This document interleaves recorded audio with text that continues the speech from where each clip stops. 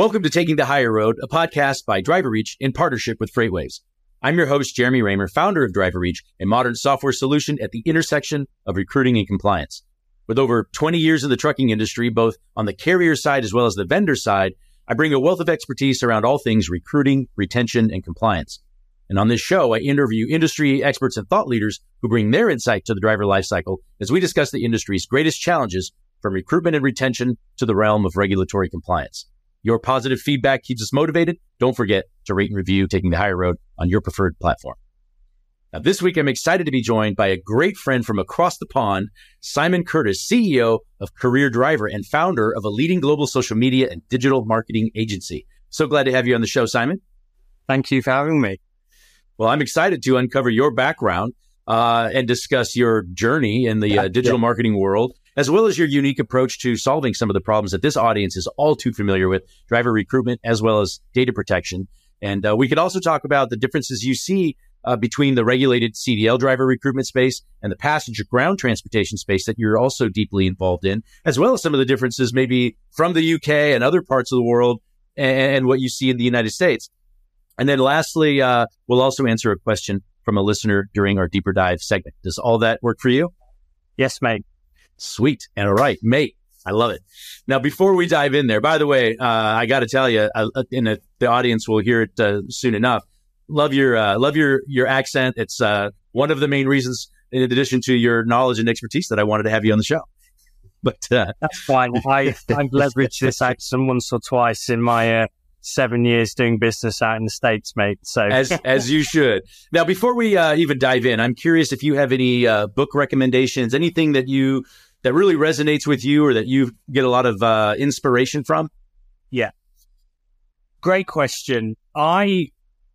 This is a book that I get all my staff to read, and the book's called The Challenger Sale. Don't ask me who the author is, but I'll give you the information so you can put a link to it. But the Challenger Sale is kind of puts into words. Have you got it? Is that I do, and I'm trying to find it on my shelf. I'm familiar with it, and I think I've read it, but I didn't mean to interrupt you. No, it's fine. It's fine. So basically, the reason why I like that is because sales is an absolutely crucial part of business.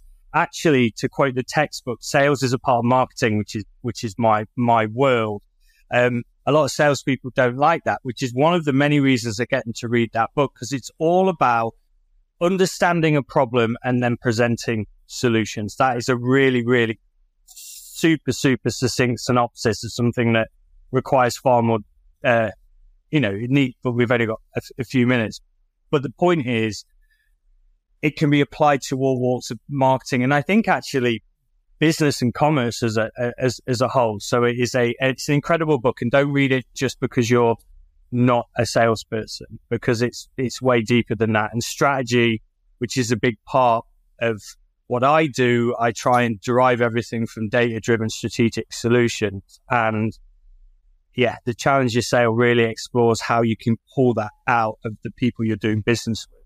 Yeah, excellent suggestion, and I agree. It's been several years since I read that, definitely pre-COVID, but that's a really good one. So good suggestion. Now, before we get into some of the marketing things that you're doing and seeing, and especially globally as well as in different sectors, I'm just curious, how'd you even get into marketing in general? Kind of what's your story? What got you into marketing, and then specifically into transportation?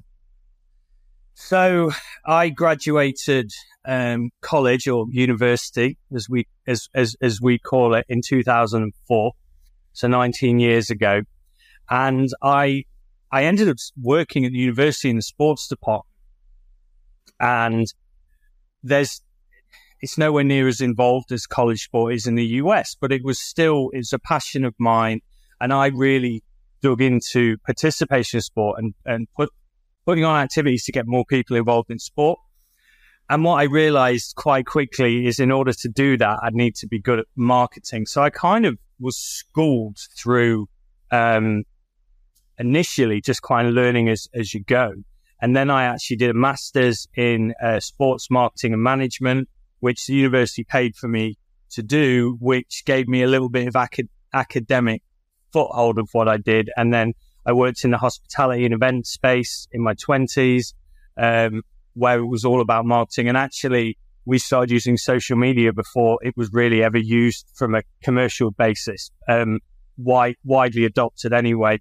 And then kind of felt like I needed to grow up a little bit and not be bouncing around nightclubs and bars as much. And I set up an agency with a guy that I used to know and work with. And yeah, that was a decade ago. And here I am now. I started in hospitality. We won a nationwide contract, which took me from being an expert in my space to a vertical, and I realized less is more. So we kind of decided to pick on the travel vertical, which covers transportation and hospitality, lots of synergies between the two. But because I was kind of pigeonholing into a sector, there's only so much business that you can do within a country. So then that's how I expanded internationally. And then that's why I'm here today. It's a whole other story how I got into transportation, but just part of the journey as you go along. You know what it's like. Yeah, and it's I think it's hard once you really get a feel for it and you feel like I can really help people. You don't want to leave, because it is while in this case in transportation and trucking even specifically, which is a majority of our audience is from. It's a great industry. It's huge, and there's a need, and especially a need with what I would say your refreshing approach. And I say that because I do want to unpack that a little bit, because you've probably seen, as you've gotten into doing work in the United States over the years, you've seen that there are some older, legacy companies that are in the marketing and advertising agency type of space that maybe aren't as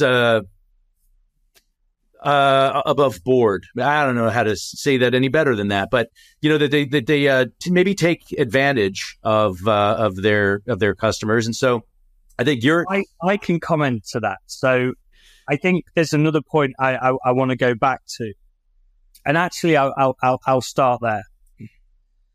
The reason I got into transportation was we had one transportation client in the UK close to my office in the north of England. And it coincided with Uber moving into the UK, which was a huge disruptor in the ground passenger transportation space. And what we were able to do, because at the time, digital, especially social media, was brand new. And that kind of dovetails into your point about the old way of doing things versus the new ways. But I was trailblazing. And what we did was hyper-local marketing at an incredibly focused area to combat a large global company that could just do broad brushstrokes marketing. And we were able to combat it not only with quality, but also cost effectiveness. And we'll talk more about, I guess, my ethical paradigm about how I run marketing. And I'll be honest, and I don't mind saying this. Wolf of Wall Street, the guy, Matthew McConaughey, when he was doing that speech, talked about Fugazi, and he was talking about the fact people don't really understand it.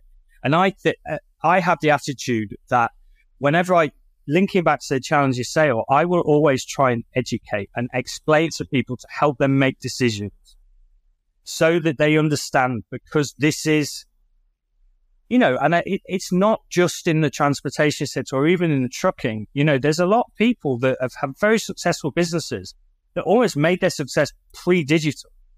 So actually, they don't know what they don't know. But what I try and do is make sure they do know, so they make the right decisions. Because what happens there is you end up building long-term relationships. I've had clients for over a decade. It's virtually unheard of. And and part of it is because it's an open book policy. People understand what they're spending their money on. They understand cost per acquisition. They understand split testing and how to improve it. And if we improve the cost of acquisition, we roll that onto the client. It's not our benefit, but we'll talk more about that. But I think you were very diplomatic with how you said that. And I think it's more just a case of, sadly, it's the same in a lot of digital. It can be this fugazi, and it doesn't need to be, because actually it's complex, but there's very easy ways to communicate what's going on so people understand. And that's how I built a successful business, by that way of working. Well, and you especially with different sectors that you're in both, ground transportation, the trucking industry, there's a lot of different types of clients there. How do you approach marketing in those instances? Because they're, in some cases, unique needs or unique audiences. That's probably a broad question, but it's not. It's a really good question, mate. And the fundamental principles don't change. It's almost like I'm a chef and I've got all the raw ingredients, but, that doesn't make a good chef. You need to know the right bits, the right weights or volumes or whatever. I'm not a very good chef. I just guess. The point is, that's how you do it. And then if you drop in the fact that there are certain learnings that in the key verticals. So in the US, we're in the motor coach space, public transit, TNC, which is the license that Uber and Lyft have, taxi, chauffeur, non-emergency medical. There's another one, but I can't even think. But the point is, there are fundamentals that are the same. You're kind of taking passengers from A to B and hopefully not via C. It's kind of the same with trucking, but there's nuances of locality, demographic, which is something I think for the purpose of this isn't so relevant. But you need to understand, are they B2B? Are they B2C? Are they B2B2C? What partnerships do they have? Then you look at the data. So you can actually go, and there's tools that will tell you search terms and search volume in a certain geographical area. So you look at that. If a lot of people are searching for something that pertains to the client's product, you might look at that. But if there isn't a lot, you're not going to bother, and you're not going to try and sell them something that isn't going to move the needle. Then you've got organic social, paid social, content marketing strategy, email strategy, and so on and so forth. So there's a lot to it. So there's kind of blueprints, but then you need to actually look at the locality and the specifics of the business that you're working with, their cycles, what's going on, and so forth. So it's a bit of learning, and it's a bit of that, all linking back to the challenger sale, understanding what they want. I will always start my sales calls by, I won't talk about me. I will just listen, and I will learn, and I will hear what they've got to say, and encourage people to share what they're, I always say, where have you been? Where are you now? Where do you want to go? And then that normally, I did one this morning with a guy who has this 300 seat restaurant in the middle of nowhere in Indiana, right? And he does an amazing job. And I kind of just said to him, you don't really need me. I think there's a couple of things that I can help make better, but you're doing a great job. And I kind of like that. And I know that sounds weird because I'm probably not going to make a sale, but I'll never sell something to people when they don't need it. Like, I guess I'm quite principled in some respects. Well, and before we get into, some of the other things, I think it'd be helpful to just share, since we were talking about, marketing and some strategies, some tactics, any good takeaways that, for any of those listeners, here looking to enhance their recruiting efforts, any particular, key digital marketing strategies that you might recommend, and how they can leverage those strategies effectively? Yeah, I think get your house in order first is my number one. Trucking companies, in many respects, and I don't do much in trucking, so hardly anything actually. But I don't believe that their marketing affects, as in traditional digital marketing, affects how much business they get from customers. So it's all largely focused around, and I know there will be bits, but the reason I'm making this point is there's a lot of my clients will be able to connect their customer acquisition with their employee acquisition. And Hilton is one of our biggest clients, so it's the biggest hospitality company in the world. And we built the brand, the content strategy and the brand behind the, check it out on Instagram. It's at Taste of Hilton. Everything was built with the employer brand in mind. We were trying to convert, a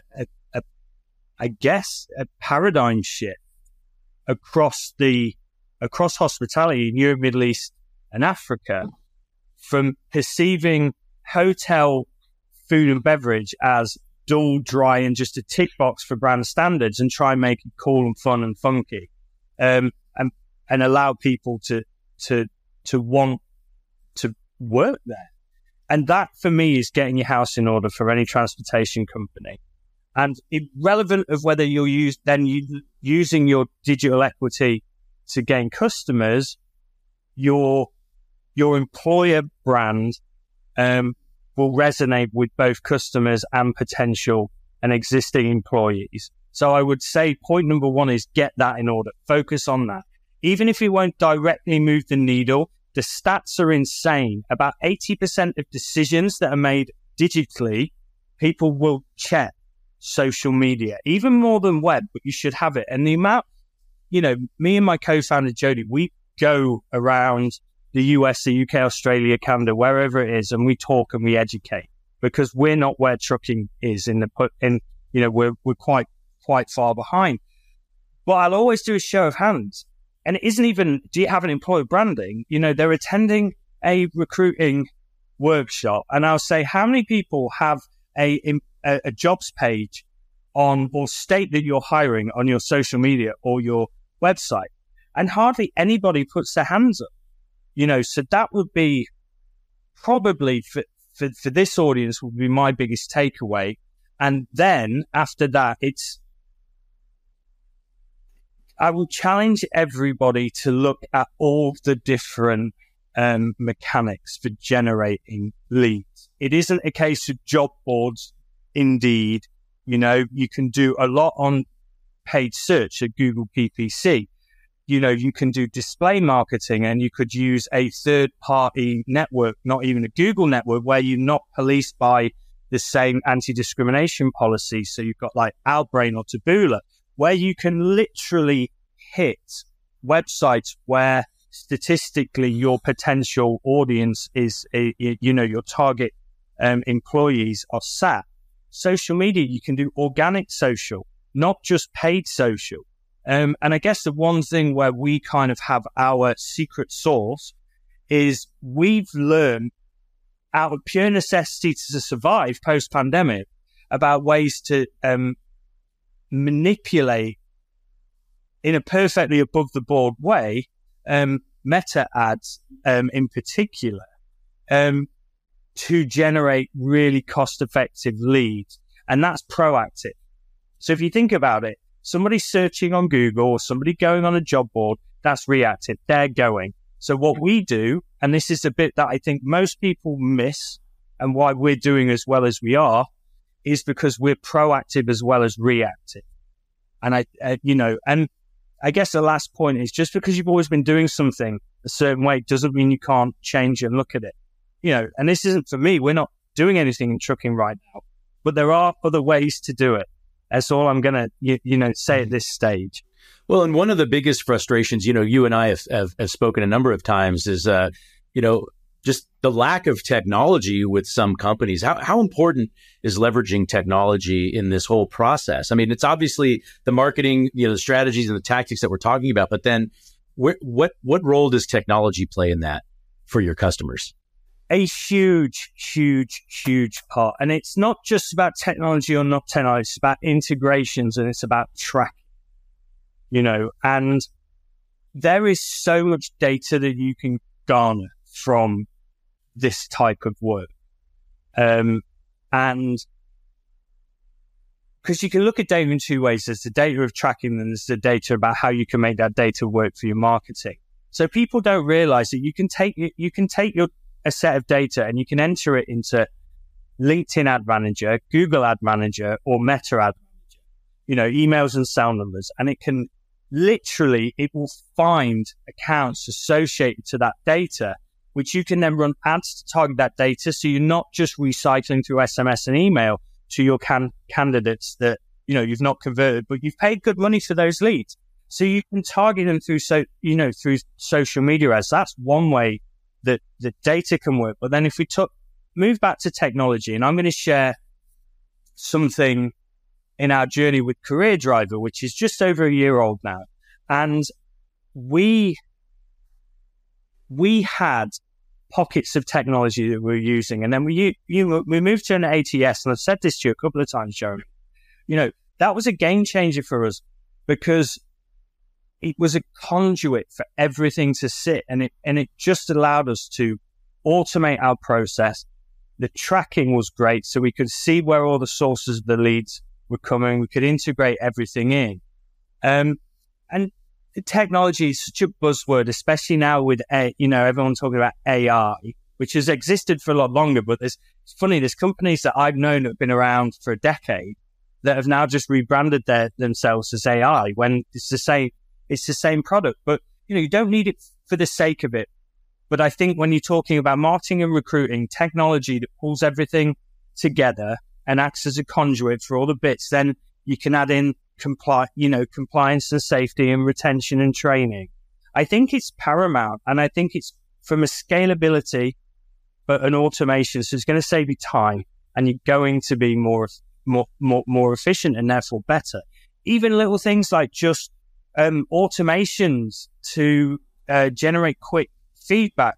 The number one point to recruiting, certainly that I've learned over the last year, is speed of follow-up.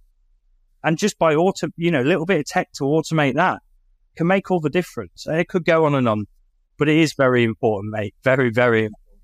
Well, and you've touched on data, and I know that you likely deal with a vast amount of client data, candidate data. How do you balance the need for, that data-driven insights, but the responsibility of ensuring the privacy and security of the information you handle? And I really kind of ask that because we've had a lot of conversations about how important that is, and especially what you've seen in the trucking space, where, I would say the major, the largest player in this space, really grants access to all kinds of data that of their customers, and it's a pretty big ethical violation that I think we both agree.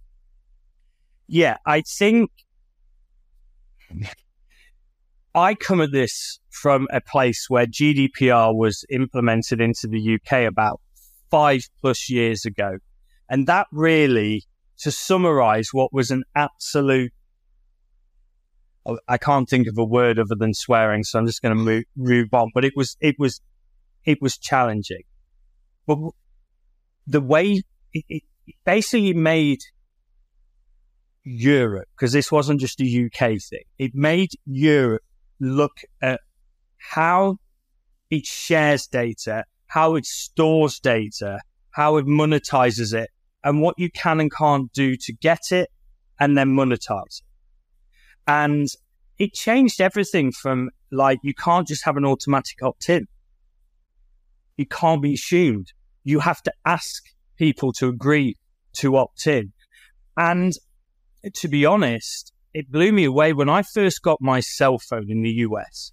I didn't give it to anyone, and people were ringing me all the time. And I was like, how is this even happening? And so,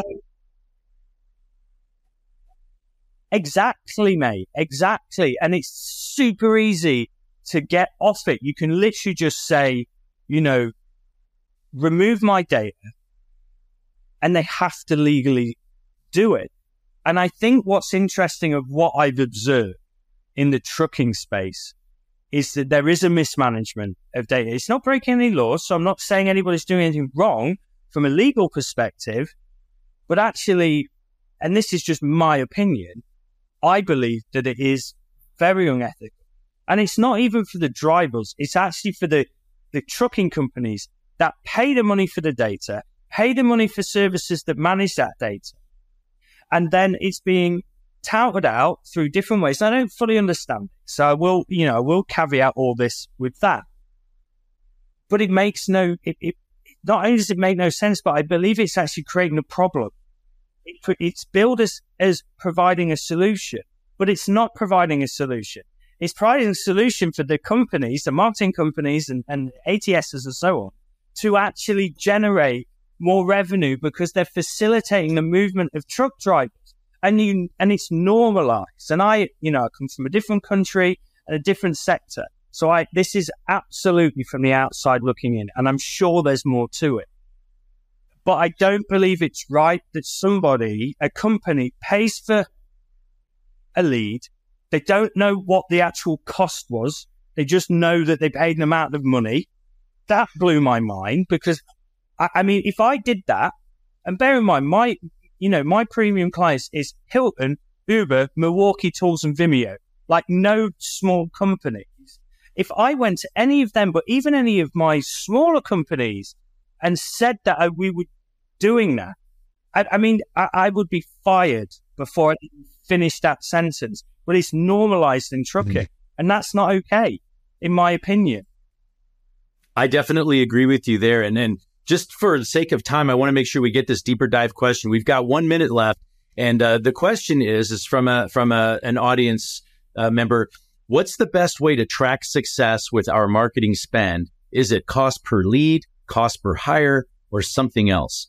With 1 minute left, what do you have to say? Well, all of it. So you've got to remember, you've got a campaign from start to finish. So you've got your cost per click right at the top.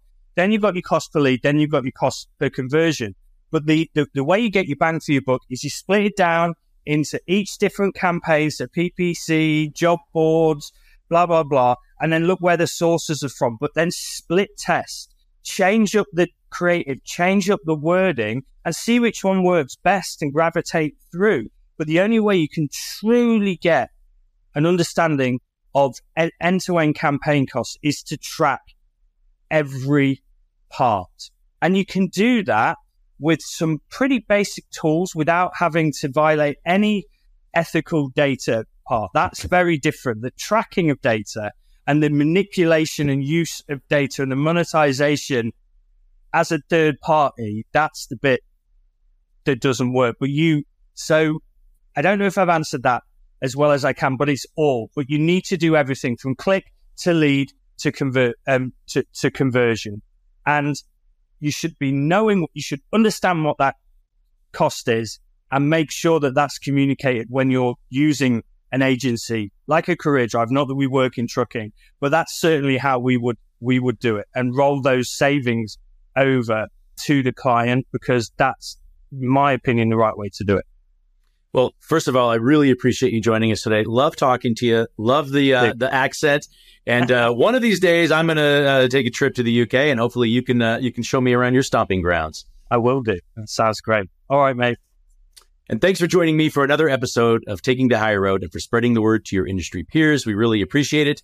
And just a quick reminder that Driver Reach recently launched our most valuable product to date, the DQ File Checklist, to help carriers ensure without a doubt that they've got compliance buttoned up.